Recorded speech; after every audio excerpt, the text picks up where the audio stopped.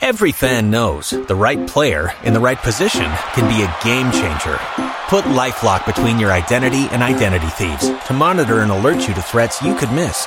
Plus, with a U.S.-based restoration specialist on your team, you won't have to face drained accounts, fraudulent loans, or other losses from identity theft alone. All backed by the LifeLock $1 Million Protection Package. Change the game on identity theft. Save up to 25% your first year at LifeLock.com/aware. The Fan. It's time to take a dip in the pool of stupid. Yeah. This is Common Man and T-Bone. First of all, you're not just buying a $75 pie. You're paying for an airline ticket for this pie. True enough, I forgot. All the planes you get on now, it's like there's two people with masks and gloves on and just pies. I'm sorry, sir. You're going to have to stop smoking, and it's just a key lime pie sitting there like, what? You don't know what I'm seeing. Shut up. I'm going to see T-Bone. Featuring Panama Ted, Leanna Ray on traffic. You know I hate you guys, right? And all the weird sounds the internet has ever made. Just want to remind everybody that it's Columbus Day. He's the only one I've ever met that can handle my job. Stuff flaps all over the place. Does that make any sense to you? This is Common Man and T-Bone. Welcome in. Happy weekend to you. No Common Man for this entire week, but I am T-Bone, and joining me is Panama Ted. Hey, Teddy, how you doing, man? I am here, absolutely. I came in a couple days this week. I know Man was not here, but I came in like 3 days this week. That's right. You had 3 or 4 days. We had Timmy Hall filling in for quite a bit of the week, and then Dave Biddle filled in the last part of the week. So, yeah, it was a fun week of shows, a little different week of shows, and certainly a lot of things going on in the sports world this week that I wouldn't say were anticipated, but yeah. So, Ted, what do we have coming up on the show today? Well, yeah, you mentioned, right in the middle of the show, I think it was on Wednesday, we had the Milwaukee Bucks. They decided not to play one of their playoff games, and that kind of set the sports world on fire there about what was going on there in the NBA bubble. So we'll chat about that, and you get your guys' instant reaction to that. Also, the Big Ten parents. They're still seeking answers from the Big Ten Commissioner Kevin Warren, who hasn't handled things very well. And, of course, your Browns, they did not have a very good week with the injuries. Some bad things happening up there, too, especially the secondary guys, and we'll talk about that. We're going to score 50 points a week, and we're just going to still find a way to win, like 50-48. We're going to just dominate. It'll be fine. Yes. No, Ted, I'm not worried at all. I don't want you to think that sounds like worrying, because I get accused of being negative about my Brownies, and I'm happy. Let's go. Right. Half our defense is on the IR, but we'll be all right. We'll find a way. I just want to watch football. That's real. Please let my team play a game before everyone gets injured. That's all I want. Yeah. All right. You're positive Bone. Yeah. I'm trying to be positive Bone. It's 2020, man. We got to do something like that. All right. You're going to hear the best of whatever we did this week. So thanks for listening. And Common Man will be back on Monday. Take it away, me. Common Man and T-Bone Weekend. This is a story that will not go away, and I'm not surprised that it won't go away. But it's a story that I think would have been different had the person in charge of many of the details of the story had a little bit more understanding of what they were stepping into. Kevin Warren, as the Big Ten commissioner, he has been on the job less than a year. I don't want to say that I've defended him necessarily, but I do feel like to some degree some of the arguments people put out there about this guy are not fair. Right. I think there are some arguments that get put out there with Kevin Warren about, well, his son is playing in the SEC because his son plays football, I believe, for Mississippi State, if I'm not mistaken. But his son is playing football. And my argument to that has been, my kids, it's tough for me to tell my 10-year-old what to do. What do you think Kevin Warren is able to, for sure, tell his adult son you can or cannot play football? Even if he's okay with him playing football, that's kind of beside the point. Like, you're running the Big Ten Conference. It is a little different than running your own house. There are things you might do personally that you may not do professionally, choices you might make, things of that nature. But also, sometimes that argument frustrates me because I don't know that Kevin Warren even wants his kid to play football, but his son is a grown-ass man. What's he supposed to do? Like, ground him? You can't. He lives states away from where Kevin Warren does. He does There's not much he can do to control that. Yeah, right, he can't control that. Yeah, but there are plenty of things Kevin Warren has done wrong, and I'm not defending those things. And, for example, if this is true, and it's coming from Teddy Greenstein, one of the best reporters in the Big Ten, Paul Feinbaum had him on his show down south on Friday, and he says, Teddy Greenstein does, longtime Big Ten writer, says that he talked with Kevin Warren about, the issues going on in the Big Ten and about canceling the season. He says Kevin Warren told him he did not think the decision to postpone football would be scrutinized as much as it has been. This is Teddy Greenstein's quote, said it was completely mishandled. It was botched. Kevin and I talked the other day and he agreed. Right. But in what world did you think canceling the football season is that for the first time in 100 plus years feel better now? How did you not, but how did you not anticipate people are going to want answers? People are going to be frustrated. People are going to lash out and say, I demand to know why you're doing this. You're making a decision that is worth hundreds of millions of dollars, let alone all the people who are invested in this from a personal level, families of players, fans of players and teams, alumni, everything. And you're saying, I didn't know. I thought we would just cancel the season on Friday, and by Monday we'd have moved on to something else and be looking at volleyball or basketball or something. I didn't know we'd be still talking football. How did you not know that, Kevin Warren? Why? And if you did, why would you say this to a reporter? Why would you tell them that? I have no idea. This is part of the problem, right? It's about spin control. That's what it is. I mean, you're going to have to make an unpopular decision. There's got to be a reason, though, besides just and I do think that the football is obviously more, it's bigger. The fans are more passionate about it from town to town in Big Ten country as opposed to Pac-12 country. That doesn't mean that college football is non-existent out there, because it is. They're on national TV. You got a few proud programs out there with Oregon and USC and some of the other ones, but it's bigger school to school with the fan bases here in the Big Ten, no doubt. But there's had to be a reason on top of that why Kevin Warren is getting so vilified, more so than Larry Scott out there. And it's because of comments like that, Bone. We're just asking you to understand, right? Like, and how can you, as a commissioner, not understand that by taking football away, everyone who is a part of it is going to be pretty upset? I mean, how can anyone not understand that, right? It doesn't matter what you're taking away. Anything that has suffered during the pandemic, the least we could do as people, right, is be a little bit sensitive to that fact, because lives are changing. Things are changing, and that's the one thing. It might not affect your life long term to not have college football. It also might. It remains to be seen in a lot of different areas. It also might, but there's a lot of families in the short term that have had things affected by the pandemic that do really affect your life. But we just, in all of the areas, just a little bit more sensitivity and understanding to what people are losing, Well, I don't understand from Kevin Warren's perspective, how would anyone think that less information on this situation is a good thing? Like I'm saying, if Kevin Warren's number one objective as the Big Ten commissioner was to, when a tough decision is made, he can't necessarily control that. I know there are stories out there saying like, oh, he's making all these decisions himself. There's no way. Like, he, for example, represented the athletic directors in their conversations with the school presidents.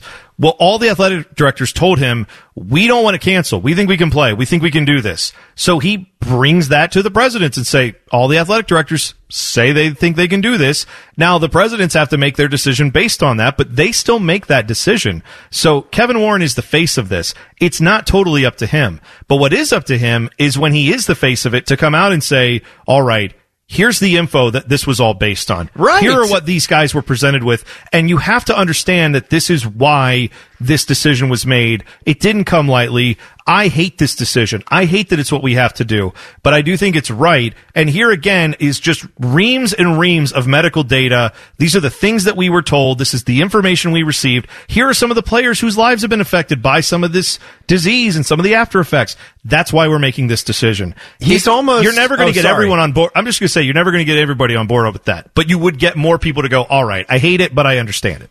Last thing real quick. It's almost like he's taking a personal approach to making a big-time decision. You know, like if you didn't get a house that you were pouring a lot of resources and a lot of time and a lot of money into trying to, like, buy a house, like you and the family, and you don't get it. And it's a personal thing. You don't have to explain that to anyone. You probably reach a point where you don't want to talk about it anymore, right? Because it was a difficult thing happened. You got some bad news. It didn't work out. And I don't want to discuss it anymore. You know, zip my lips. Sure. I'm done talking about it. You know what? You don't have to, because that doesn't dictate anybody else's lives, but a small select group of people. You, your wife, maybe your son or your daughter, and that is the end. This, though, this is a bad decision. This is a tricky decision that you kind of have to discuss because it affects thousands, millions. Like when you group the fans into it too, who, you know, it kind of entertains them, but it's not maybe something they have to have, but they want, but it's a big part of people's lives. You have to be ready to discuss it and divulge things. To say you didn't expect it to be scrutinized, I mean, that's just, that almost sounds unreal. That's almost offensive. How would you not think people are going to at least have questions about this? It's so weird. Common Man and T-Bone Weekend. Also tough to process is the AP Top 25 poll. The preseason poll came out today, and it was so far off my radar. It kind of caught me by surprise because I'm not in a mindset to look for it, right? Because, you know, you're not going to have a season. I obviously am interested to watch college football and whatever that level that we get that, but the Buckeyes not being in it gives me much less interest in college football this year. But here are your top 5. You've got Clemson. You got Ohio State voted number 2 with a big asterisk next to it, next to the name. Bama's 3, Georgia 4, Oklahoma 5. Rest of your top 10 is LSU, Penn State at 7 with an asterisk, Florida, Oregon at 9 with an asterisk, and Notre Dame rounding out the top 10. Other Big Ten teams, Wisconsin gets a 12 vote, Michigan gets a 16 vote, Minnesota gets a 19 vote, Cincinnati, an Ohio team, get in at 20, so that's great. And Iowa rounding it out, Chops will be happy at 24. So Hi. Great. Yeah. He's very excited about his team not getting to be in the top 25. At least we were highly thought of. Well, 24th, Chops, calm down. I don't know if that's highly thought of or just thought of. Yeah, that's good for us. Okay, fine. So the reality is this. I don't think this season is going to get played because not fully. They will play games this season. I think they will get through a few weeks, but I would be shocked if the SEC and ACC and Big 12 can get through an entire season. I don't think that's likely. Doesn't mean it was the right call by the Big Ten to shut everything down this early, but I am struggling to understand how they can play this season without full participation from the Power 5 conferences. So they can play it if they want to. They can crown some fake national championship if they want to, but it's not going to count. I mean, I'm not counting it. I'm not looking at that as a real national champion if the teams aren't really there. No, neither am I. It's the year for fun. It's a season for fun. And playing sports is fun. I would rather do it and have things be different and the record books be a little bit smudged or written over and with pencil and erased a time or two. I would rather it be that way and you get to have some competition in, even with teams and key players dropping like flies here and there, than have it not at all. But this is what it is. I agree with you. You can't have a college football season the way that we've been operating and then leave out 2 major conferences. And we were just going over, and in the last segment, some of those programs like Ohio State, our own, who is just lives in the top 25, lives in the top 5, basically. So to have a key character like that out that can't, have a say in this fight, it's the ass. I can't ever say that word correctly. You ever have those words? I can't say asterisk. Oh, asterisk. Yeah. Is it asterisk? Yeah. ISK or trisk? It's asterisk. Yeah. There will be a big asterisk by this one for sure. Oh yeah. Big asterisk. We're going to have lots of that. Big asterisk. It's so heartbreaking to see the rankings and then, not be able to have a Big Ten season, not be able to have Pac-12 season for what that's worth. But yeah, it's frustrating. But there you go, AP Top 25. We talked about it. Now let's just pretend like it never happened again. Let's ignore it for the rest of the year. Not dumb enough yet? Oh no. Good news. More Common Man and T-Bone weekends coming up next. The Fan, Ohio sports destination. Urban Meyer, he knows that if he were the head coach for Ohio State, he'd be devastated about the cancellation of Big Ten fall football. He was talking to the Dispatch, and he said, I wouldn't handle it well.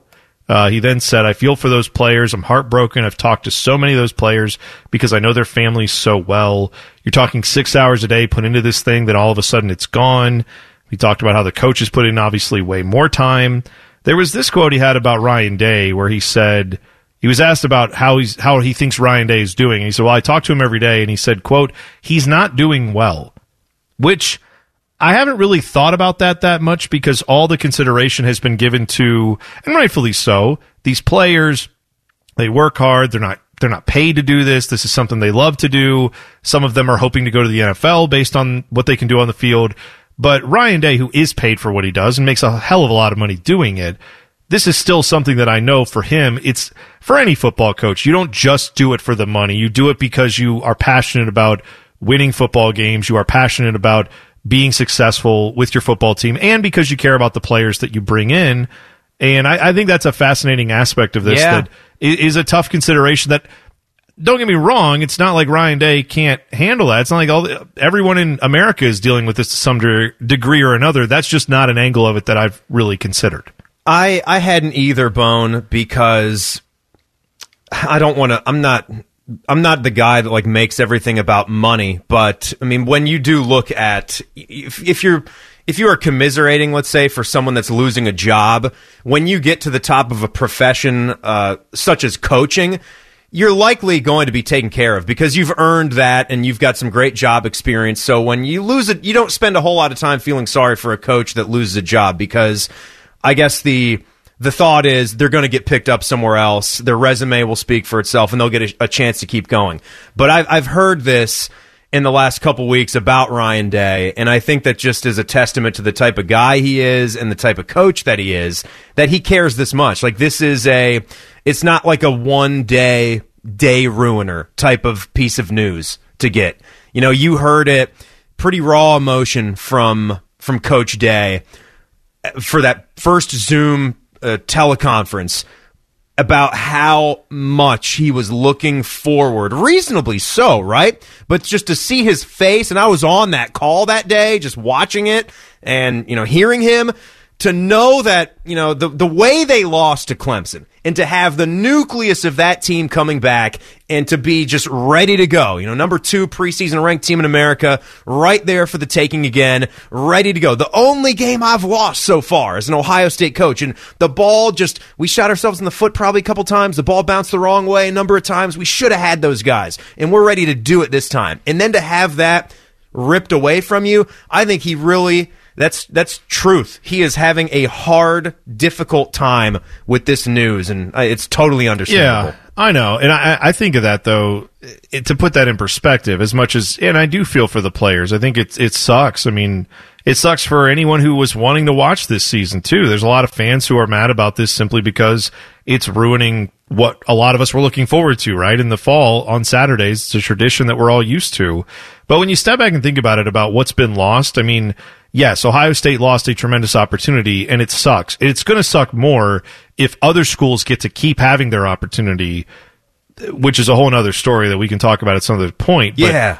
But Tim, you're obviously a huge college basketball fan, and one of the schools that I think suffered probably the greatest, one of the toughest blows in all of this past 2020 was UD basketball. Dayton had a team that theoretically could have been a Final Four team. They're like, oh man, this was such a wide open year in college basketball, and they had a National Player of the Year. They had a team that was ready to go that could have made that run. And no offense to UD basketball, I'm not trying to be disparaging. No, you don't have these runs every other year like Ohio State does in football. You don't have these opportunities, and they didn't get anything out of. There was no like, well, we'll play it in June or we'll play it in September. It's just done. Like that season, all that you were working towards, you get to watch your team play in the season, but we all know in college basketball, it's what it comes down to is the tournament. And that got vaporized. And I guess my point here is to say, this sucks. Like, this all sucks. And I think as we grasp that it sucks, maybe some of the people who are so freaked out about college football season being canceled, it's like, yeah, this is a big deal. It was probably a big deal for those UD basketball guys, too. It was probably a big deal for a lot of teams around the country. No, Bone, great team to bring up. I mean, we talked a lot about them when this was fresh, and, me being such a huge fan, all over the Dayton Flyers. We had BB Landers' brother, Trey Landers, was a big player for them, and we had him on our podcast, Mad About Hoops, early on. And it's devastation. Even me being an Ohio State fan and wanting to see more competition with the in-state schools, I absolutely would have been pulling for Dayton every step of the way outside of a meeting with Ohio State. I also would have tried to make sure that matchup happens if I'm on the selection committee, to get to the Sweet 16, if it worked out that way with the seedings. But Obi Toppin, man, when are they going to get a diamond in the rough like that to just develop that late in the game? He switched high schools. He shot up he just grew like a weed in his last couple years of high school. I think it was maybe one other Big East school that was in the running for him. It might have been Rhode Island or a similar type school. And he picks Dayton, and he takes off, and he stays a few years to where he can have a season like this. You're right. It might be 25 years before Dayton basketball is able to get a player like that again that could lead them to this type of season. It's rough. He might be a top 5 player in the draft. He will be. In the NBA draft. Will be. Yeah, he's up there with, Wiseman and some of the others that are being mentioned. He'll be third or fourth. Yeah, maybe. He's that good. And that's what I guess I'm getting to is I keep hearing this no, you don't understand how much these players are suffering. And it's no, I do. I don't, because I'm not living their life, but I watched all of college basketball just vaporize right before our face. They lost their entire season, basically. They lost their conference tournament and the NCAA tournament. You want to talk about guys who build an opportunity for themselves? You think Steph Curry would have been a top 10 pick without the NCAA tournament? No chance. No, not that he wasn't a great player, but people didn't know about him coming out of Davidson until he was playing in the tournament. He had a great tournament that led to that, and there's many guys who missed out on that opportunity. Sometimes, unfortunately, that's how life goes. I do think the difference is with the Big Ten, you don't have all of college football doing it. You have part of college football doing it, and that's what makes it a really tough pill to swallow, and that's why it's extraordinarily frustrating. Totally. More stupidity awaits you. Well, that's all the information I need. Common Man and T-Bone Weekend returns on the other side of the break. The Fan, Ohio sports destined. Go. So this is the story today is that group of Big Ten parents have unified and written a letter to the Big Ten to say that they want to have more answers from Kevin Warren. This is from the parents of Ohio State football players, which I think it should be noted, this FPAOS family unit, this FPAOS _board on Twitter, if you want to follow them, that is the Family Parents Association of Ohio State. They were a thing before all this. This was not something that just came up because of the situation that has just occurred where the football season got canceled and the parents are not happy about it. This has been around. But they joined with 11 of the 14 parent groups that are in the Big Ten and said, here's a letter that we want to send to Kevin Warren. And in this letter, if you go read it, it's very reasonable. The concerns are, why were they not told? What's happening? Why do we not have the info? And how do you plan to keep parents in the loop going forward about decisions that are being made about their kids? They've sent these kids to these schools. They would like to feel like they've got some say in what's happening. I don't know if they'll ever get that, but I do think it's not an unreasonable request to say, if you're going to cancel the football season, you should give us some reasons why. And that's what they're asking for here. Yeah, and if you look at another part, Beam, did I just call you Beam? I certainly did. Yeah. It's okay. Bone, Beam, it's all right. It's fine. Bone and Beam United. Check out the podcast. Those boys talk soccer, and they do a good job. Thank you. No, part of what they were saying, Bone, is that we understand that this is an unprecedented time. It's a pandemic, and we know it requires some careful consideration. There's a quote in here that says, that said, it's extremely frustrating that the Big Ten has failed to properly communicate in a transparent manner. Our intention at this point is to provide a pathway forward to a successful 2020 Big Ten football season. And, there was also another line in there where one of the parents says, we kind of get it. We understand that it's lost. We can't salvage the fall season, but what we can do is hope to get some answers and some clarity as to what's going to go on with the winter/spring season. So I think they understand now that we might be at a wash for fall football, as much as that sucks.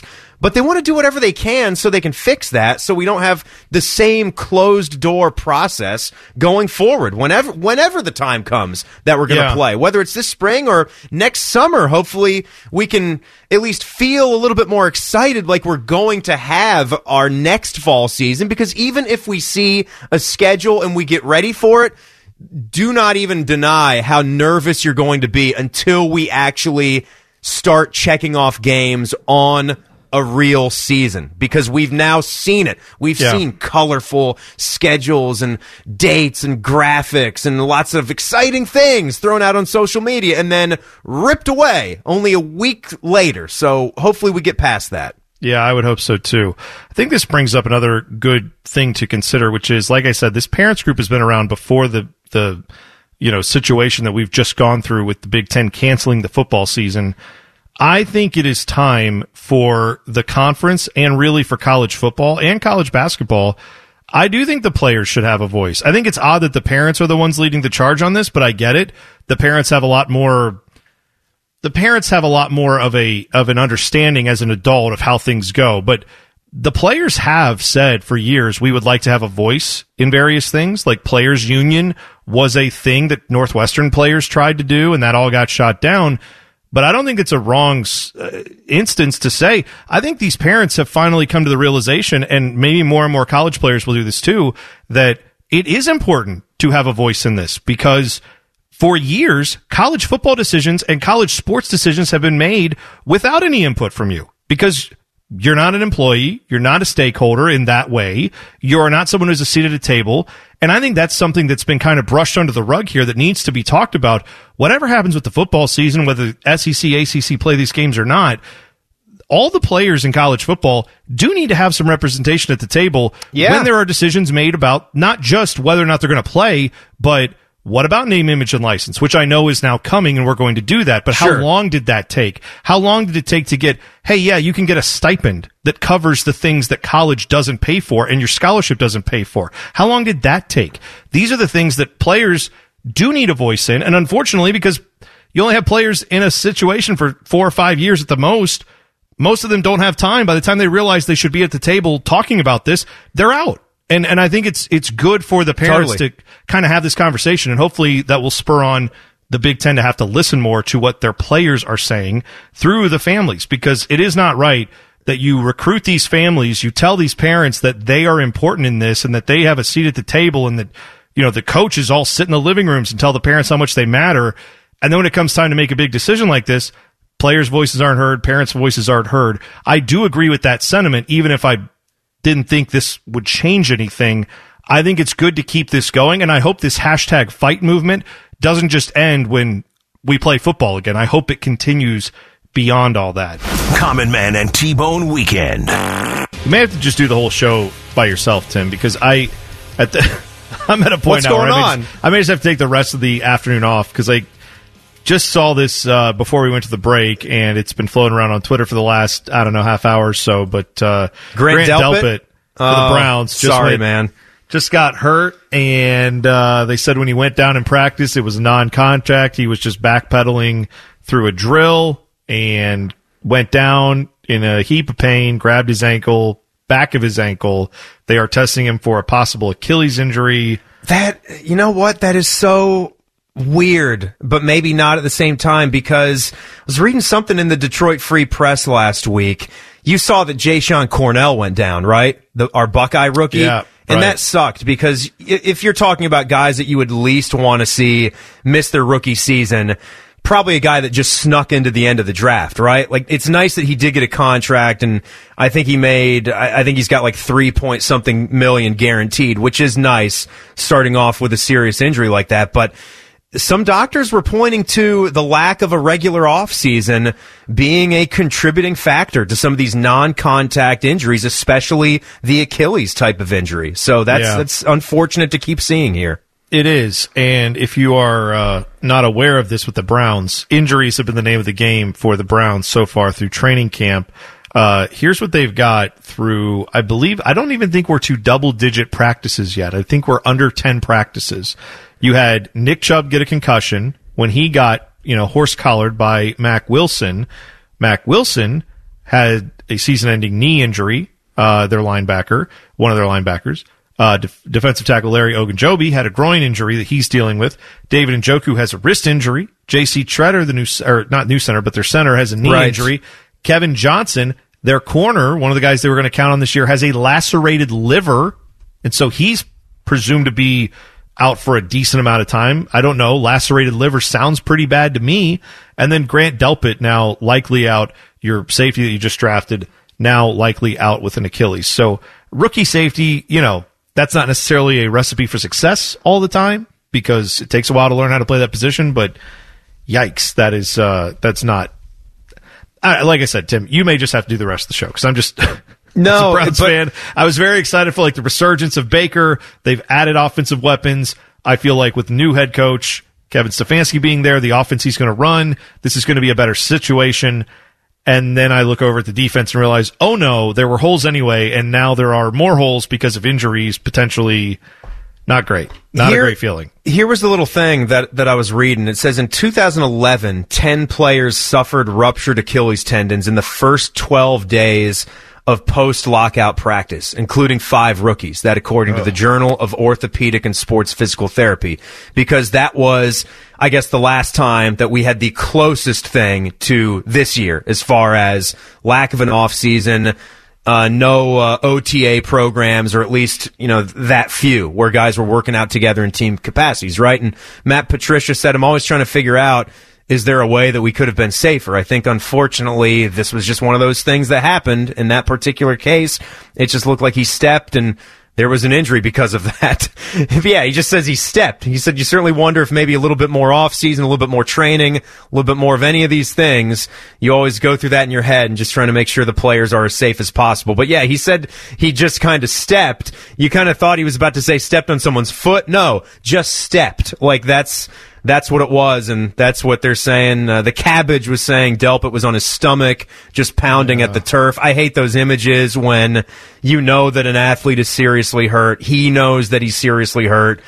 And it's kind of alarming, right? When you're witnessing that, someone in the first 10 seconds of what will now be maybe a life changer. You don't know. Yeah, I know. It's tough to kind of process, Yeah, it is. Not dumb enough yet? Oh, no. Good news. More Common Man and T-Bone weekends coming up next. The Fan, Ohio sports destination show. So, Tim, the NHL has had quite a bit of success, as has the NBA, with their bubble way of playing, where they've put all the players in secluded areas, make sure they don't have any access to the outside world, and then they play contact sports, and it has mostly gone swimmingly. They've not had a ton of tests that have come back positive. I think, in fact, the NHL released a statement today saying they've had over 4,000 tests they did in the last cycle and had 0 positive tests. So yeah, and on top of that, the number of tests administered to date, 24,542. And this is also coming from the state media, their version of it, but right. All of them have come back negative. Until I see a news reporter come out and find positives, I guess you got to take that information, right? Well, Canada has done well with it. Best info we've had, right. Yeah. So they're in a country that's had a much better success rate than the U.S. has had, and they're not going out in that country. They're bubbled. Kind of locked down, right? They're in a bubble. So that has led to some questions about what's going to happen when they try to start the season back up. December 1st is the tentative date right now for the NHL to resume next season. Obviously later than they would like to, but that's going to be the necessity when you're playing this, current structure well into September to finish off this season. But John Shannon tweeted this out, who covers the NHL, said, hearing the NHL and the Players Association have had preliminary talks about next season. One proposal, now that's a big, keep an eye on that. One proposal, it's not the only proposal, it's not the most popular one, but one proposal is to create 4 bubble cities and rotate all 31 teams in those venues in 8-game increments. Whoa. Yeah. He said at present, there's no indication if all cities would be in Canada, but that makes the most sense. Now, there's a few reasons why that would seem to make sense, right? Number one is that, yeah, they seem to have the virus handled a little bit better in Canada than we do. But the other thing is, in Canada, you don't have to travel back into the United States and then back into Canada and then back into the United States, constantly crossing a border, constantly dealing with all of that. And who knows if half your teams are in Canada and half are in the U.S. on a given night because they're playing road games and home games and all that. And then suddenly Canada's government says, hey, actually, it's gotten worse in the U.S. We're not letting anybody from the U.S. into Canada without a 2-week quarantine. Well, that would seem to put a big wrench in the plans of the NHL, right? I mean, that's part of the consideration I'm sure they're thinking about here. So that's interesting. You got to think outside the box, right? I mean, this is the time where you're getting paid now. If you're in one of these upper management positions in one of the major sports leagues, you're getting paid to put that brain to work and think about things that are feasible for everybody. I would even imagine, Bone, the only reason that they wouldn't be talking about just 1 or 2 bubbles is because you got to play a well-rounded schedule, right? That would be the only reason for it, if I'm missing something. Or else why wouldn't you just stick to the 2 bubbles and have it separated by conference? Maybe you could slim that down to just 2 bubbles and you won't play Western Conference teams for one regular season. You know, it's not something that we'll have to stick to going forward, but you can still, build a playoff just by taking on your own conference. It would be more traditional in that sense. But, you want to get back to things being at nationwide, and we want to get back to, Torts getting fined $25,000 for a regular press conference when the room is full of media members in person, but we're not there yet. And so we have to keep exploring these options. Yeah, and he did get fined the $25,000 for that end of the series press conference where he just said, "I'm not going to answer any questions," and then he just walked away. So, yeah, I can't blame him for being frustrated, but yeah, that's what happens when you do that. That's what you get. Yep. I miss going to Nationwide Arena. I miss going to the Arena District to hang out before going to a game. All that stuff is part of why I want this season to be played, in Columbus at Nationwide Arena. But if they're going to have the season and then they say, oh, yes, but limited capacity or no capacity, and you're not, and we're still dealing with this crap, I hope we're not by December. But if we are, then then I don't mind as much as they go play in a bubble, because then at least I want to see the team play and I want to make sure the season's happening. For what it's worth, they did have, I'm trying to remember who this was, because it wasn't Bettman. It was one of the other executives. Bill Daly. You're right. Bill Daly was asked about this and said, what do you think about playing in a bubble? And he said that's not necessarily he didn't seem very high on the idea. He said it's something that is a possibility, but they'd like to have people in the buildings and actually, have a regular season in home sites and go that route like normal. But I think it's undeniable that the bubble thing has worked as good as you could have hoped for. It would be silly for the NHL not to at least be considering that and saying, well, if nothing else, what could we do with a bubble in a regular season? But he brought up the point, too, you can't have the season that they're having. You can't have 31 teams going, 15 games a night, basically. There's no way you can do that in 1 or 2 cities. You're going to have to spread those games out. And he was saying this will lengthen our season even more. If we try to play our full season and then do it in one bubble, that's just not going to work. So they're going to have more than one location, and we'll find out. Hopefully it doesn't come to that, but it could. It's certainly something that's possible. And there's other things that fans love. Right below that, one of the other questions was, what about, the Winter Classic, the Stadium Series, the All-Star Game? Are those on the back burner right now until we get it figured out? And he said, I don't know about back burner, but I'd call them part of the parcel of the decisions that we need to make. We know what next season is going to look like and what form. When we know what the format is going to be like, we'll evolve and let those things play out. But not today's decision. How can you be thinking about those? You're thinking about how can we play a somewhat normal regular season. Of course. Timmy, I saw something I thought would interest certainly all of our listeners, but especially you, because we know how much you love this guy.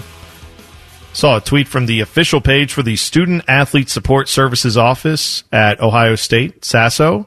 right?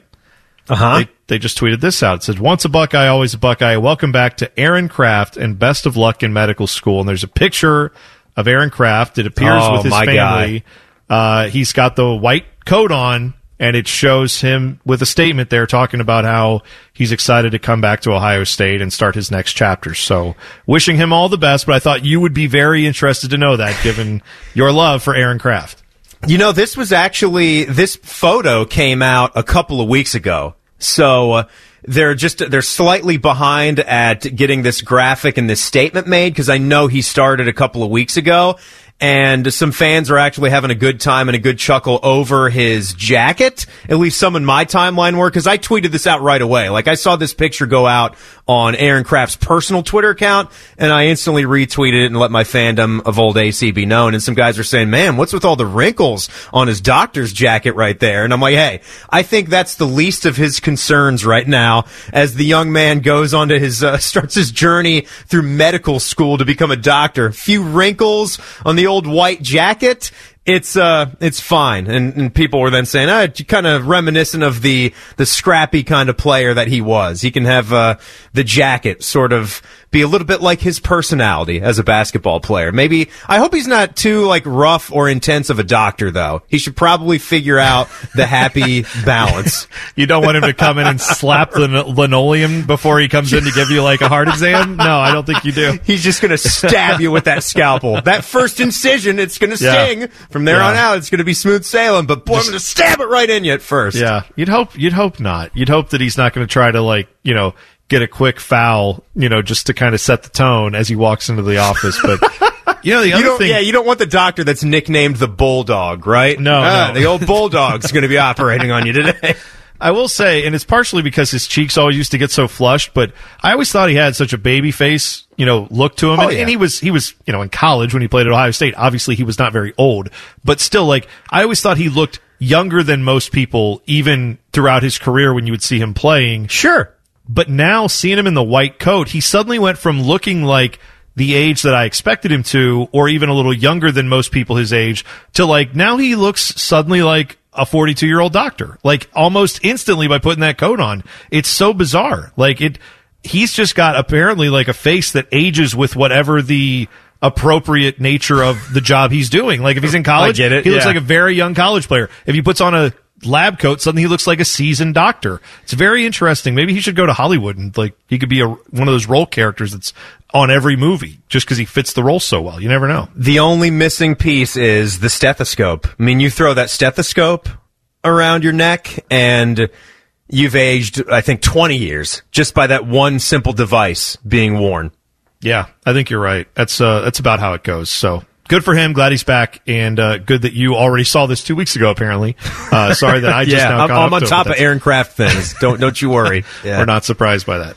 The Fan Guest Hotline is sponsored by Columbus, Worthington, Air, and Bryant, doing whatever it takes to keep your home comfortable. The Fan, Ohio's sports destination. Well, Timmy Hall filling in for Common Man today. Tim, we were just talking about this, and it looks like there could be a little more of a developing situation in the NBA. Shams Charania had this tweet saying that the Bucks players, Milwaukee and Orlando, Game 5, supposed to be tipping off at 4. Bucks players did not come out of the locker room. Orlando apparently has now left the court as well, and Milwaukee and NBA personnel are standing outside of the Bucks locker room. Players apparently have been adamant about sitting out Game 5 in protest. So we may actually see this happen. We were talking about the Raptors and the Celtics doing it. Now, this says Game 5. This does not say we're never playing again. It's saying, what's this mean? We may not play this game today, and maybe we just postpone it for a day. Maybe I don't know. I don't know what the fallout would be from this. To my recollection, I don't recall us seeing players as a team collectively. We have seen players sit out of a league, walking out and saying, we're not going to play. We don't like this collective bargaining agreement. We don't like something going on in the league. This is not that. This is them saying we don't like something going on outside of the sport, and our team and the other team are in agreement that we're not playing this game today. That is a very new situation, but it obviously looked like the Milwaukee players are the ones driving this, and you can't blame them. They are front and center. The Lions center. took a day off of practice, we should point out. They did, yes. They something did. that Matt Patricia brought up, and I think he was speaking, and there was a group of players. I didn't actually hear or see the video, but I had an article up yesterday when they were doing that. So Detroit did that. There's been a lot of commentary from the NBA players about this, Bone, and you and I have been watching a lot of the league here in the last few days because the ball has been really, really fun.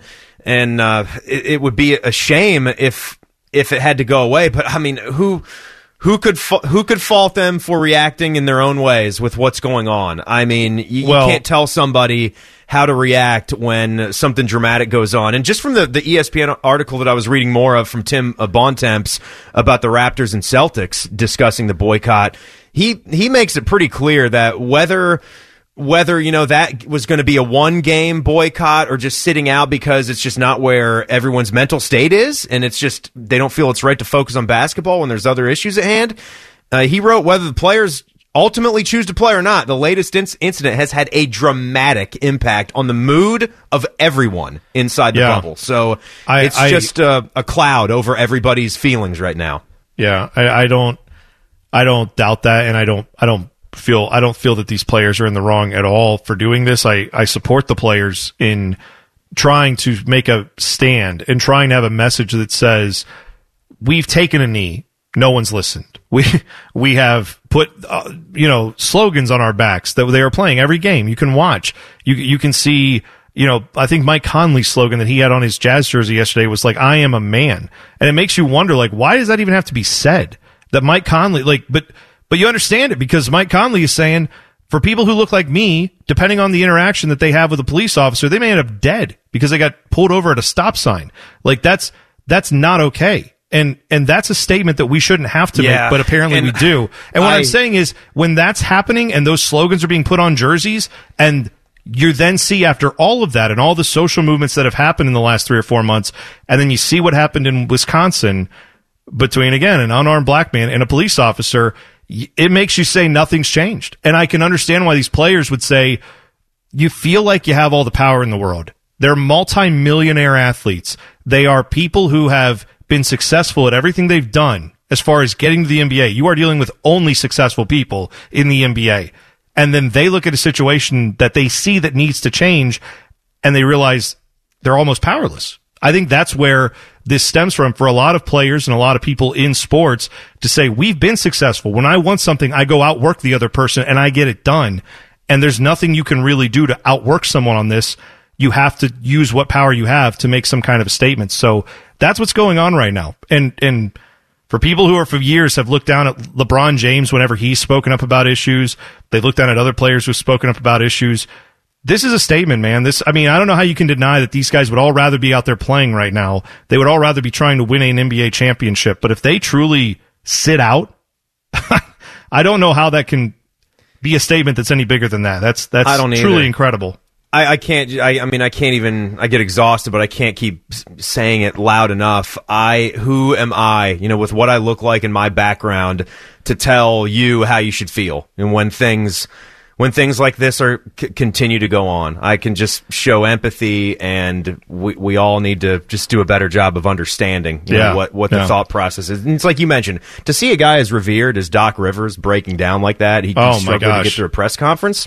What do you say to that? If you haven't watched that Doc Rivers video, I mean, the guy, I was telling you this before the show, Tim, I have watched Doc Rivers play since I was a little kid, play in the NBA, and then I have watched him coach in the NBA for the better part of 20 years. He has won NBA titles. This is a man who, by any measure of anything, would be considered a success. And yet he looks at his own life and he looks at the lives of others that he sees that, look like him and says, I don't feel like we're equal. And we can't say we know what that's like. No, we can't. We don't. Yeah, and I'm saying that is a powerful statement. And I encourage anyone to go watch that video because it is truly powerful. Common Man and T-Bone Weekend. Big stuff to talk about today, Bids, but it probably is no surprise. We're going to start off talking about something we talked about a lot yesterday because it was a pretty historic day yesterday to see the NBA just completely wipe out a full slate of games due to the players stepping away and not playing. I've seen people call it a boycott, but boycott feels like a weird word. That's something that consumers do. I don't know if strike is the right word. I don't know if like sit down or whatever you want to call it, but they purposefully said we're not going to play these games. And the Bucks started that by saying they would not play and theoretically would forfeit their game against the Magic. The Magic said, no, we're not going to take your forfeit. We will sit out too. And then every other team followed suit. So there's a little more update on that. But just initially, you weren't on the air yesterday. This is a pretty weird day in sports, right? I mean, you haven't seen anything like that, I would assume, in your lifetime, because I certainly don't recall seeing it. No, nothing like that. What's crazy about it, as weird as it was, it's kind of like it's 2020. It kind of just, we see weird things all the time. It didn't even feel like, as crazy as it was, didn't even feel that insane because of everything we've been dealing with in 2020. And yeah, it was also interesting to kind of unpack all of the things that they went through. Like, they ended up getting on the same page, but apparently, the Milwaukee Bucks made this decision pretty late. We all know the Orlando Magic were already out there. The officials were already out there. The other teams had not been notified. So there was initially, from reports, off ESPN, I know Woj was talking about this, and some of the other reporters were saying that some of the players were initially a little upset. Not that the Milwaukee Bucks had this mindset; they support that, but they were a little upset, Bone, that there was no communication. They're supposed to be like all in on this. Whatever decision they make, the players, they want to be unified, which they are now. So they've gotten on the same page. But it was interesting to hear some of the background there, that some of the players were a little perturbed that they were not. They were not really in the loop when the Bucks made their final decision. But something like that, it's so emotional. I'm sure that the Bucks themselves were debating up until the last moment. So no games yesterday, no games today. Looks like they're going to play tomorrow. Some people will say, well, what good did this do? But we're talking about it. We were talking about it yesterday. So it's at least getting the conversation out there. I think there was some concern, Bone, from NBA fans, like, could they just not play? That was a big topic of conversation, I know, this morning. And so it sounds like good news. If you're worried about if the NBA is just not going to finish their season, no, they're going to finish their season. I mean, you had people like Jay Williams saying this morning that they should just not play. I'm thinking, come on. Hopefully they're able to finish their season. They've come this far, and it looks like they will.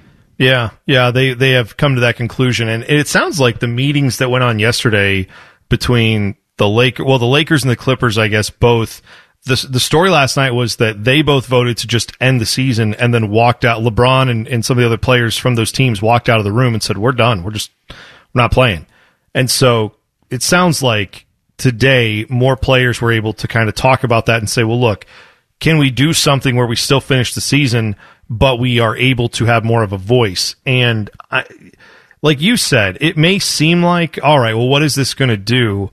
But, I was listening to James and Bo this morning. And, they were talking about this situation. I was listening to, Rothman and Ice. They were talking about the situation.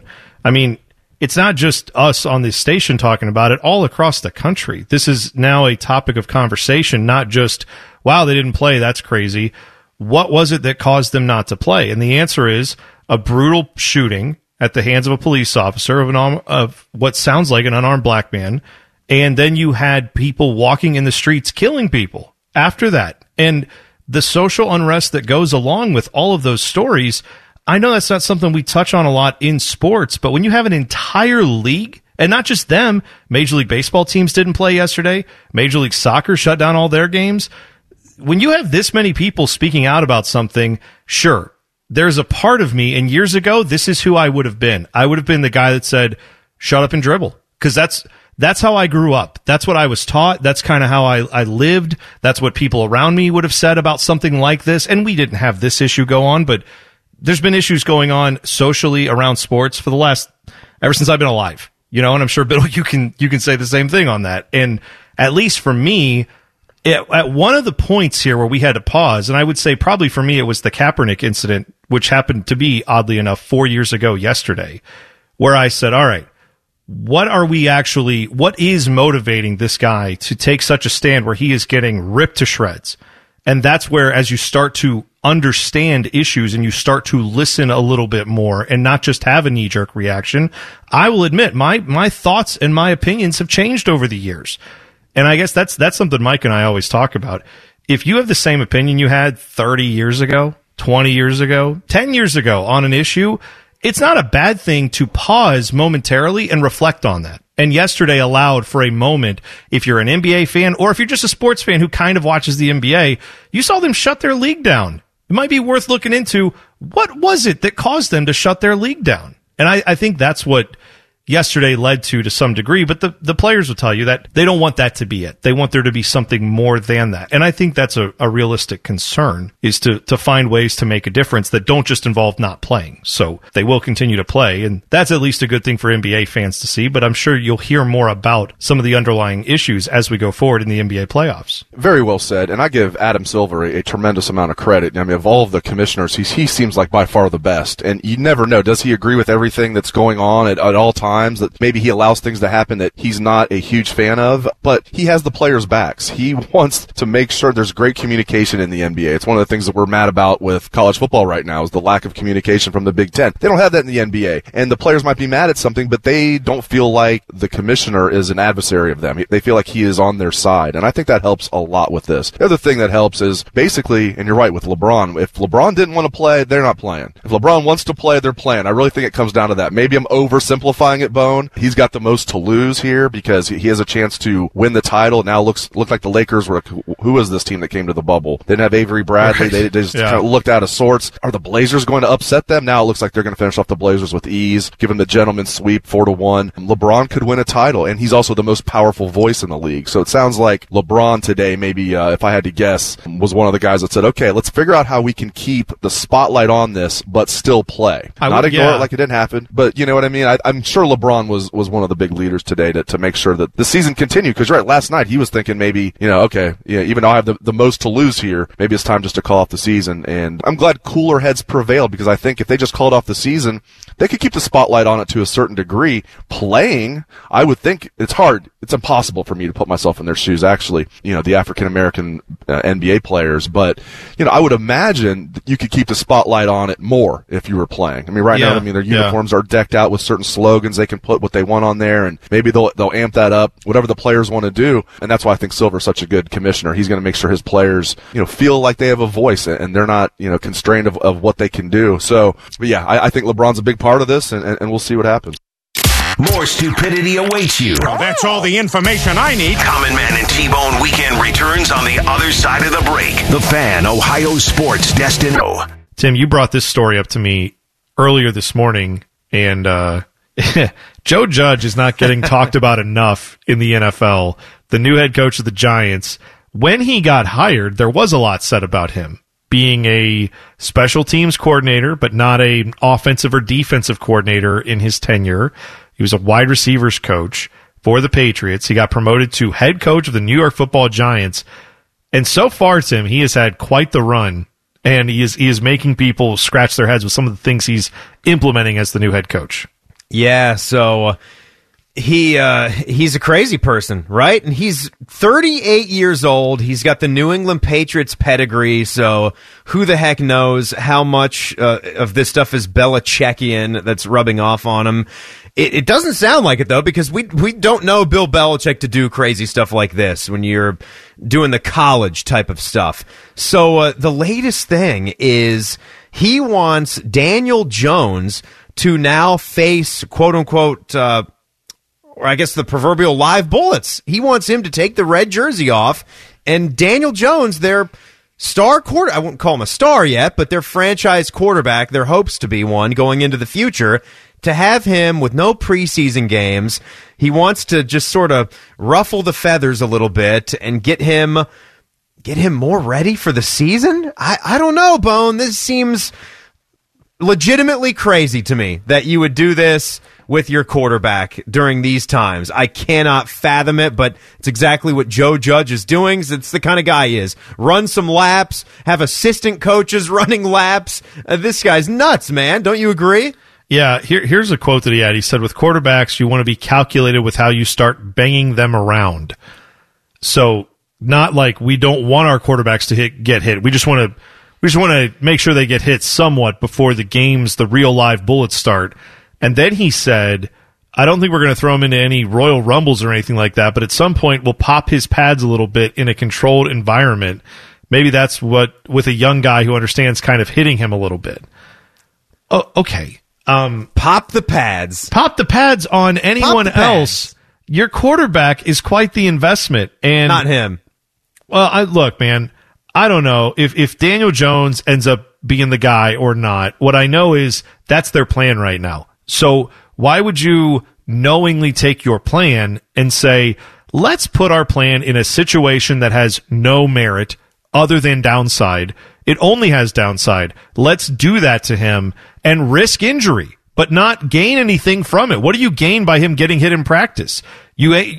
He's been hit in his career. He's been hit plenty playing for the Giants. He's going to get hit again. He's not unfamiliar with getting hit as a football player. I don't know why you think you have to do that in practice. That's why they have the red jersey, as you mentioned. I mean, this is ludicrous. This guy is just stupid. He said, I'm not in a hurry to go ahead and just beat the hell out of him, adding on to that Royal Rumble comment, but at some point we'll prepare his body for what he may take in the first game. You're not going to beat him up enough, though, to even simulate what it might be like in a real game. Like, you've got to save the way that those defensive ends come after you now in the NFL, their speed and their fury. You know you better have good offensive tackles or else you're not even going to be able to compete in this league anymore. And you better save your QB for those 16 times where he might get obliterated by some of the best athletes in the world that play the defensive end position in the NFL. Well, that's just it. Like, I would tend to think, is that really indicating that you have a very good idea of what you're doing as a football team if one of your primary objectives in training camp is to make sure your quarterback gets smacked around because you know he's going to get smacked around when the games start? Like, that might indicate that you... Then? Well, I know, but I'm saying, like, his part of his preparation for the season is, well, I know my quarterback's going to get hit, so I better get him prepared for it. Not, we better make sure we can protect our quarterback at all costs. Like, we got to figure out ways to do that. He's pretty much admitting, like, yeah, we know we can't do that, so he's just going to have to get used to getting hit and bouncing back up, so we better get him used to it in practice. Here's the thought. I don't understand it. Here's the thought. Why don't you bring in some CFL or practice squad quarterbacks and have them face live bullets? That way you can have serious, real competition between your tackles and the defensive ends. And they don't have to worry about, pulling up when they get around the edge or when they have a full head of steam coming towards the quarterback. Get some QBs that might want a resurgence in their career and they understand, well, this is it for me. I don't get the pleasure of a red jersey because I'm not the starting quarterback of an NFL team. I've got to earn my way back in. Get some of those guys. That way, like you said, you can have real competition and see what your tackles are doing if they're able to stop some of the stud defensive ends that you have on the other side of the football. How about that? Yeah. And then him having the coaches run whenever they make a mistake. I mean, come on. They talk about his Pee-wee football? I've read a few articles where they're like, well, he is just, Joe Judge, he is just an old school kind of guy. Joe Judge is 38 years old. Like, what are we talking about? Old school. This guy is not old school. He is my age, for crying out loud. I don't think I'm old school. I would be like the antithesis to old school guy when it comes to football. I can't imagine. Embarrassing. Telling another man, possibly older guys, right? That are you're going to tell assistant coaches, professional coaches in the National Football League, and you're going to what kind of mistake would an assistant make in his mind that is worthy of taking a lap? I mean, you're out there practicing, trying to, work. You're trying to work to get better in advance of the season. What would be the thing that you slip up on where it's like, get out of here, take a lap. Maybe no water either. I'm pretty sure Jason Garrett's their offensive coordinator, is he not? Like, you're going to go up to Jason Garrett, who's been a head coach. Jason Garrett has been a head coach in this league. You can argue about how effective. He's the one that's running. He's got a resume that runs laps around Joe Judge, and Joe Judge can walk up to him and say, "Hey, run a Jason, lap around my field. You didn't do that well. I need you to go run laps." If I'm Jason Garrett, I throw the headset in his face and say, "You can find someone else to coach your offense there, Mr. Special Teams Coordinator. Like, good luck with all that. I'm out." Like, you don't tell. If I'm Jason Garrett, you cannot tell me to run laps. That is a joke. What an absolute joke this guy is. Now, I know that some people would say, well, yeah, you got to wait to see how the results are. No, I don't, because I can break this news ahead of time. Joe Judge will be an immense failure as a head coach in this league. Jason Garrett will be the head coach in 2 years of the New York Giants. That's right. That's how this story goes. That's exactly how that's going to go. Joe Judge is going to be a tremendous failure in this league, and I don't have any problem saying that, because if you thought Freddie Kitchens was out of his depth, Freddie Kitchens had at least coordinated a few games in the NFL before he got the job. You're putting Joe Judge in charge, a guy who can't understand that you probably shouldn't make coaches do laps, and you probably shouldn't have your quarterback get hit during practice. They're putting him in charge in the biggest media market in the country. Okay, that's not going to go well. That guy is going to lose his mind a dozen times and be completely out of his depth. They will eat him alive, the New York media. That guy is completely unfit for the job. So, yeah, let's all just, if the NFL season happens and it happens where they play 16 games, let's all just prepare for Joe Judge to get fired probably within 15 of those games. That would be my guess. I would be shocked if he lasts a full season, let alone if he is here for 2 or 3 years. What an idiot. Putting someone on the bar with Freddie Kitchens, too, that just seems mean at this point, how that happened with Freddie. Yeah. Well, you know what Freddie Kitchens was under smart Belichick, enough, right? You know what Freddie Kitchens was smart enough to do? Not have coaches running laps. I would have loved to seen Bob Wiley have to run laps. That would have, remember him, Set Hut guy? Oh, with the gut, yeah. Yeah, the moving gut. I would have loved to see him try to run. What are you doing, Joe Judge, you idiot? Absolute dope. Not dumb enough yet? Oh, no. Good news. More Common Man and T-Bone weekends coming up next. The Fan, Ohio sports destination. So this story is certainly, we know it's not going to go away for a while, but there's a new twist in the Big Ten not having a season saga. And the latest is that I believe there's a number of Nebraska football players, Dave, that are filing a lawsuit against the Big Ten. Let's tell the people about it. Yeah, so specifically, Bone, 8 Nebraska football players have filed a lawsuit, and they don't want money. They want answers. They want the football season reinstated is the main thing. Short of that, they want answers. They want transparency. They want to know exactly who voted for what. The problem is there wasn't really an official vote.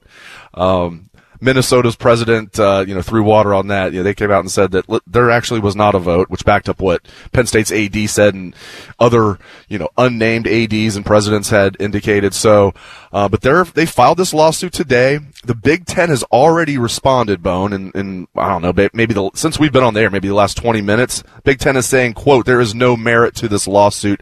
The statement's longer than that. They didn't just release like a terse one-line statement.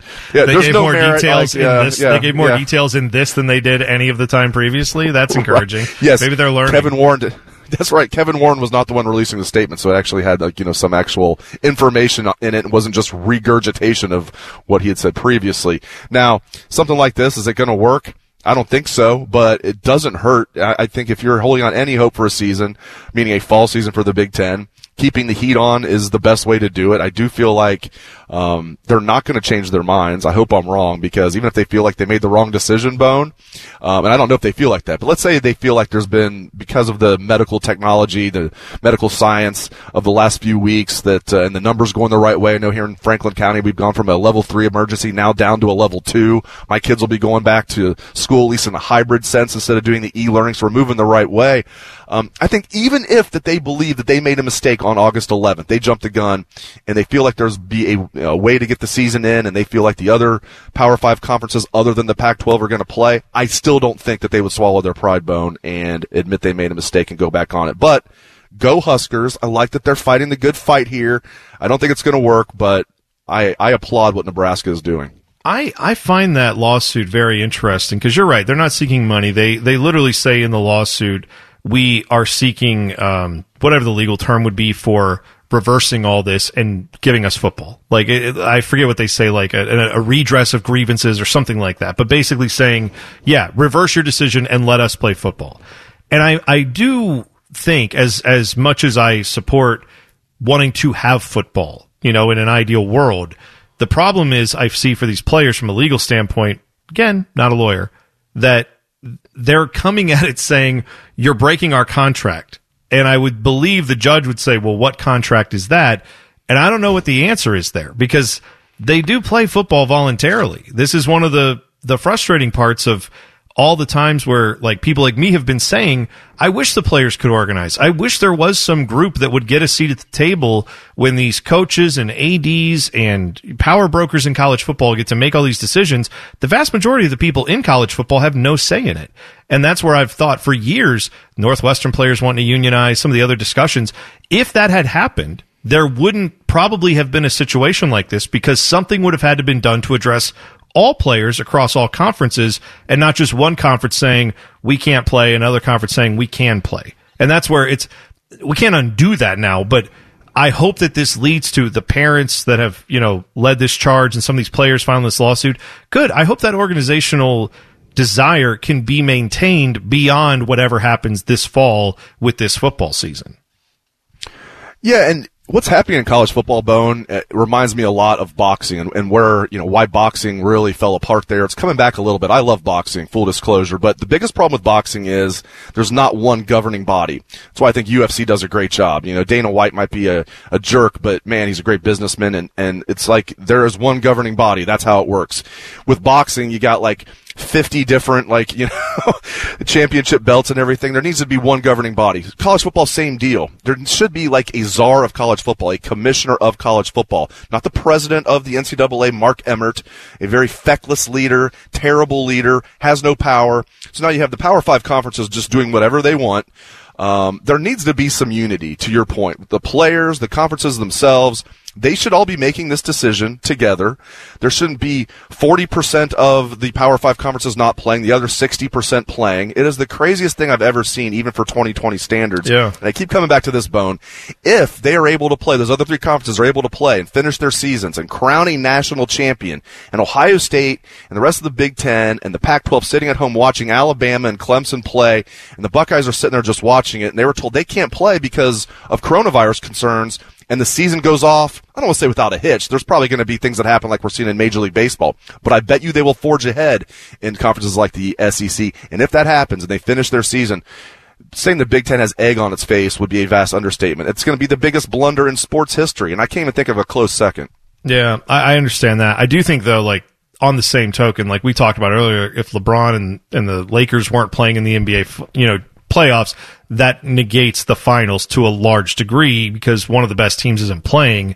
I don't know how anyone could look at this championship if they get one in and say it's legitimate for Bama or Clemson or whoever were to win it because Ohio State, which is one of the best 4 teams in the country, didn't have a shot to even play, let alone get into the playoffs. So that is the Big Ten's fault, but that's something that I think as we go forward, if this does actually happen, I can't see a way that is ever looked at as legitimate by anyone outside of that school because it shouldn't be. It would be a ridiculous notion to think that you're actually the real champion when you haven't even played potentially the best team in the country.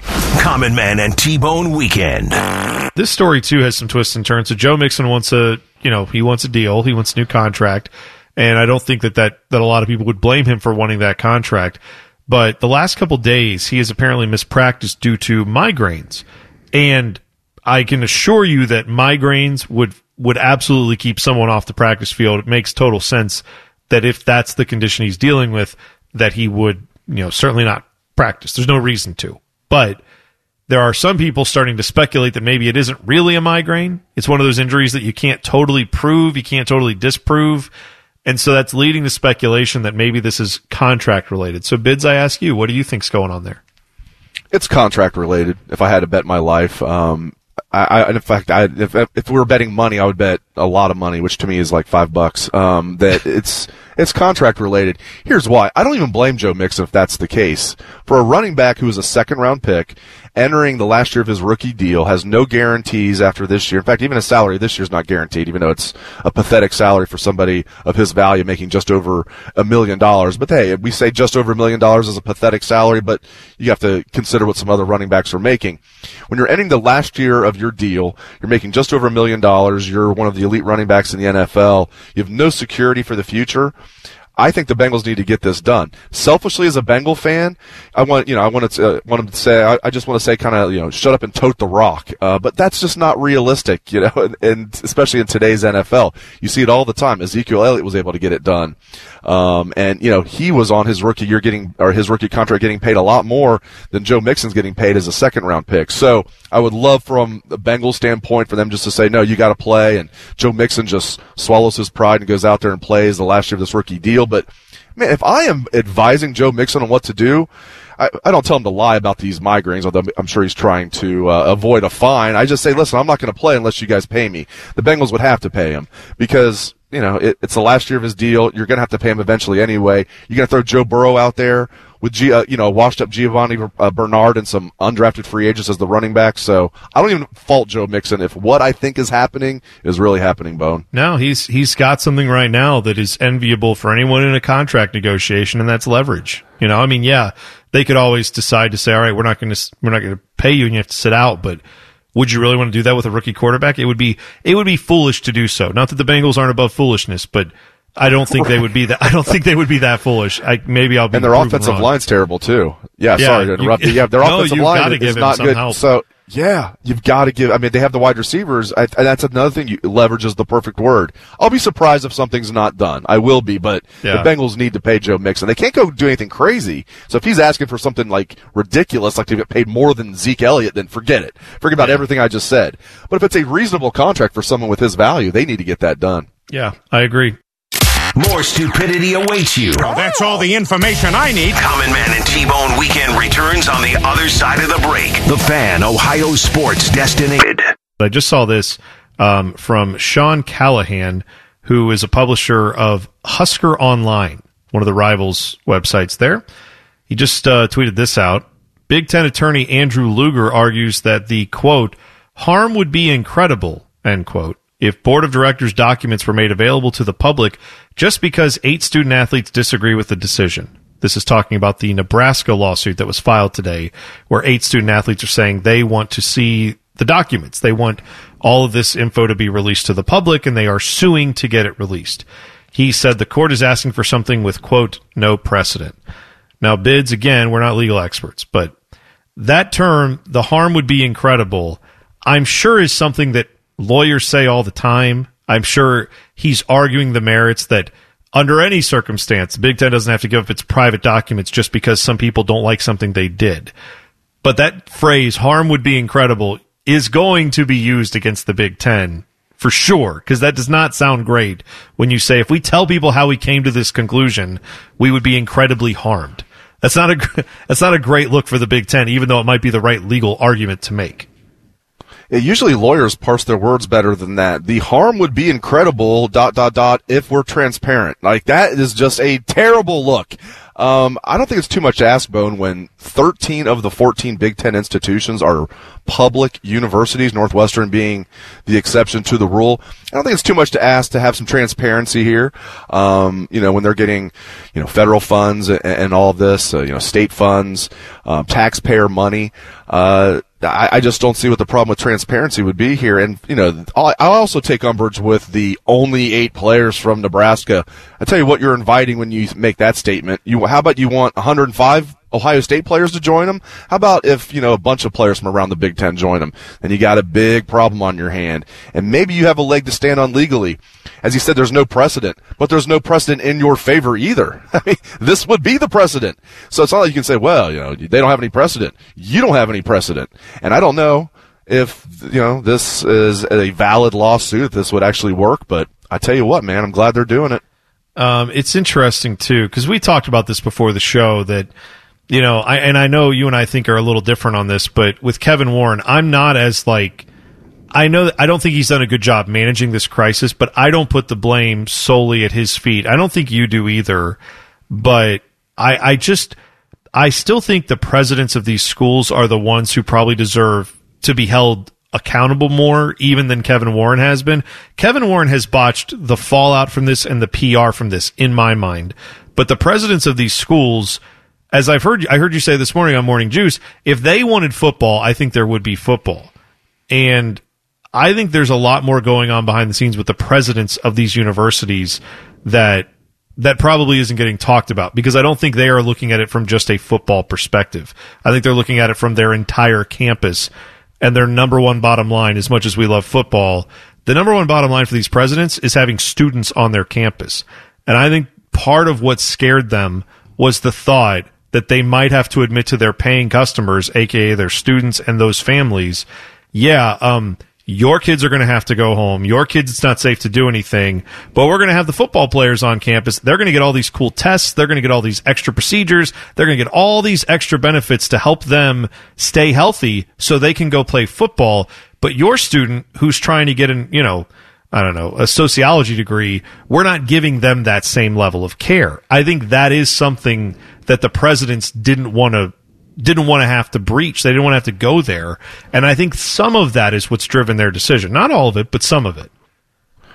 Yeah, just to make my point clear on this, my stance clear on this, I do think both things are true. I hear people say, well, if the Big Ten presidents wanted there to be Big Ten football, there would be Big Ten football. I agree with that. I also think if Kevin Warren wanted there to be Big Ten football, there would be Big Ten football. Here's why. It would take a clear majority of presidents that would want football. And going into their final meeting, Jeff Snook was the first to report this. I've subsequently heard the exact same thing, that roughly 4 or 5 Big Ten presidents were in favor of playing football. Roughly 4 or 5 were not. The rest were in the middle. Kevin Warren was clear that he was against playing football.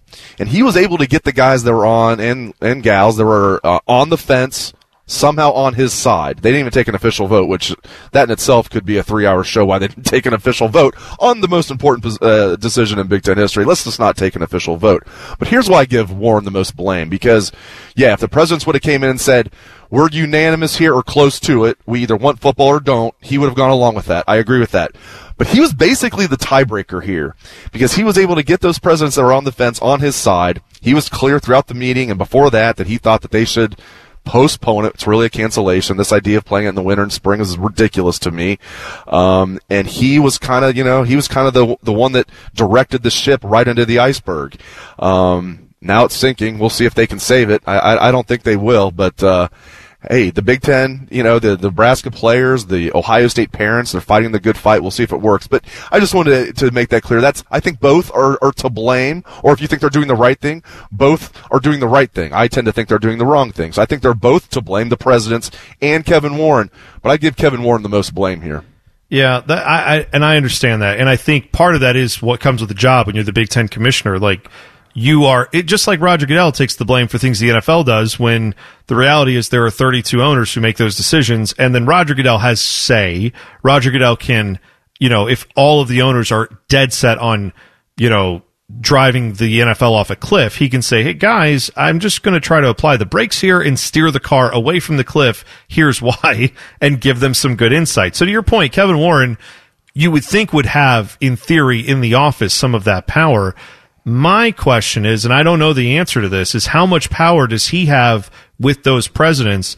How much power did Jim Delaney have with those presidents? Like, Jim Delaney being in that office for so many years, making them so much money, everyone enjoying most of the decisions he made, and some of those presidents being in that room in specific because Jim Delaney was the guy who said, come on in, Nebraska, come on in, Rutgers, Maryland. Like, some of those presidents directly worked with him to be in the Big Ten. Were they going to undercut him? And is that different than maybe what Kevin Warren has? I don't know. These are the questions that I would like to have more answers to, which is why I support all the players wanting to get more info on this. But at the end of the day, I still look at it with this sense for me that I think these presidents are looking at things bigger than football. And I truly think the SEC and the ACC's answer to those questions about, well, why don't all of our students get all this extra stuff? The SEC and ACC are saying, they don't need it. It's fine. Come on down. Like, they're just ready to be open for business. And you've seen how that's gone at North Carolina and NC State, where they've now sent the students home. I think some of this comes down to the bottom line being the bottom line. Dollars. And they know that if they tell all their students, you can't come on campus, you can't be in our dorms, you can't buy our meal plans, you can't buy your books here, you can't pay us tuition, or at least you're not going to get the full tuition that you usually would get. You're not going to get the full experience. Some of those parents are going to say, yeah, we don't want that. My kid's not going there. Well, We'll go somewhere else. We want to go to a school where the kids can be on campus. And I think they said in the Big Ten, that's the number one objective. I think down south, they said other things. I think they decided, well, we'll try to do all of it and see what happens. And it's not going well so far, but maybe they'll be proven right. I don't know the answer. It's certainly, to your point, Bids, I think reasonable people can disagree on the outcome, even if we might agree on the underlying facts, right? Like, I think there is a way both people could say, I see all the facts you see, but I choose, no, let's not play, or yes, we should try to play. Yeah, and, we don't know what's going to be the result of this. Like, I'm railing hard against Kevin Warren here. If the other leagues are not able to play, he's going to look good. Now, I will say still, I think they jumped the gun on this. Even if the other leagues are not able to play, I think the Big Ten should have waited, especially you have this massive schedule unveiling. Oh, my goodness, look at this schedule. By the way, that opener against Illinois in Champaign is a week from tonight. Oh, wait a minute. No, it's not. You have this big schedule unveiling. There's really no new medical science that comes out in 6 days. 6 days later, you cancel the season. And I find this fascinating, Bone. I'm sure you've read about this. The medical report that the Big Ten cited as its main reason for calling off the season due to COVID concerns and myocarditis concerns. Turns out that was a flawed report. It's now been retracted. A University of Michigan doctor was the first to speak out against it and say this is a flawed report. So let me repeat that. The medical report that the Big Ten uses, its number one reason for canceling the season, has since been debunked. I mean, you just can't make this up. It's one 2020 thing after another. I know, we're going to have high school football in the state of Ohio tomorrow. We're going to have high school football tomorrow, and we're not going to have Ohio State football this year. Yeah. It's absolutely surreal, my man. Common Man and T-Bone. Catch the live experience weekdays from 3 to 6 and listen on demand at 971thefan.com. The Fan, Ohio sports destination. Broadcasting from the Lindsay Honda Studios. Honda makes the cars. Lindsay makes the difference. Visit lindsayhonda.com. WBNS-FM, HD1 Columbus.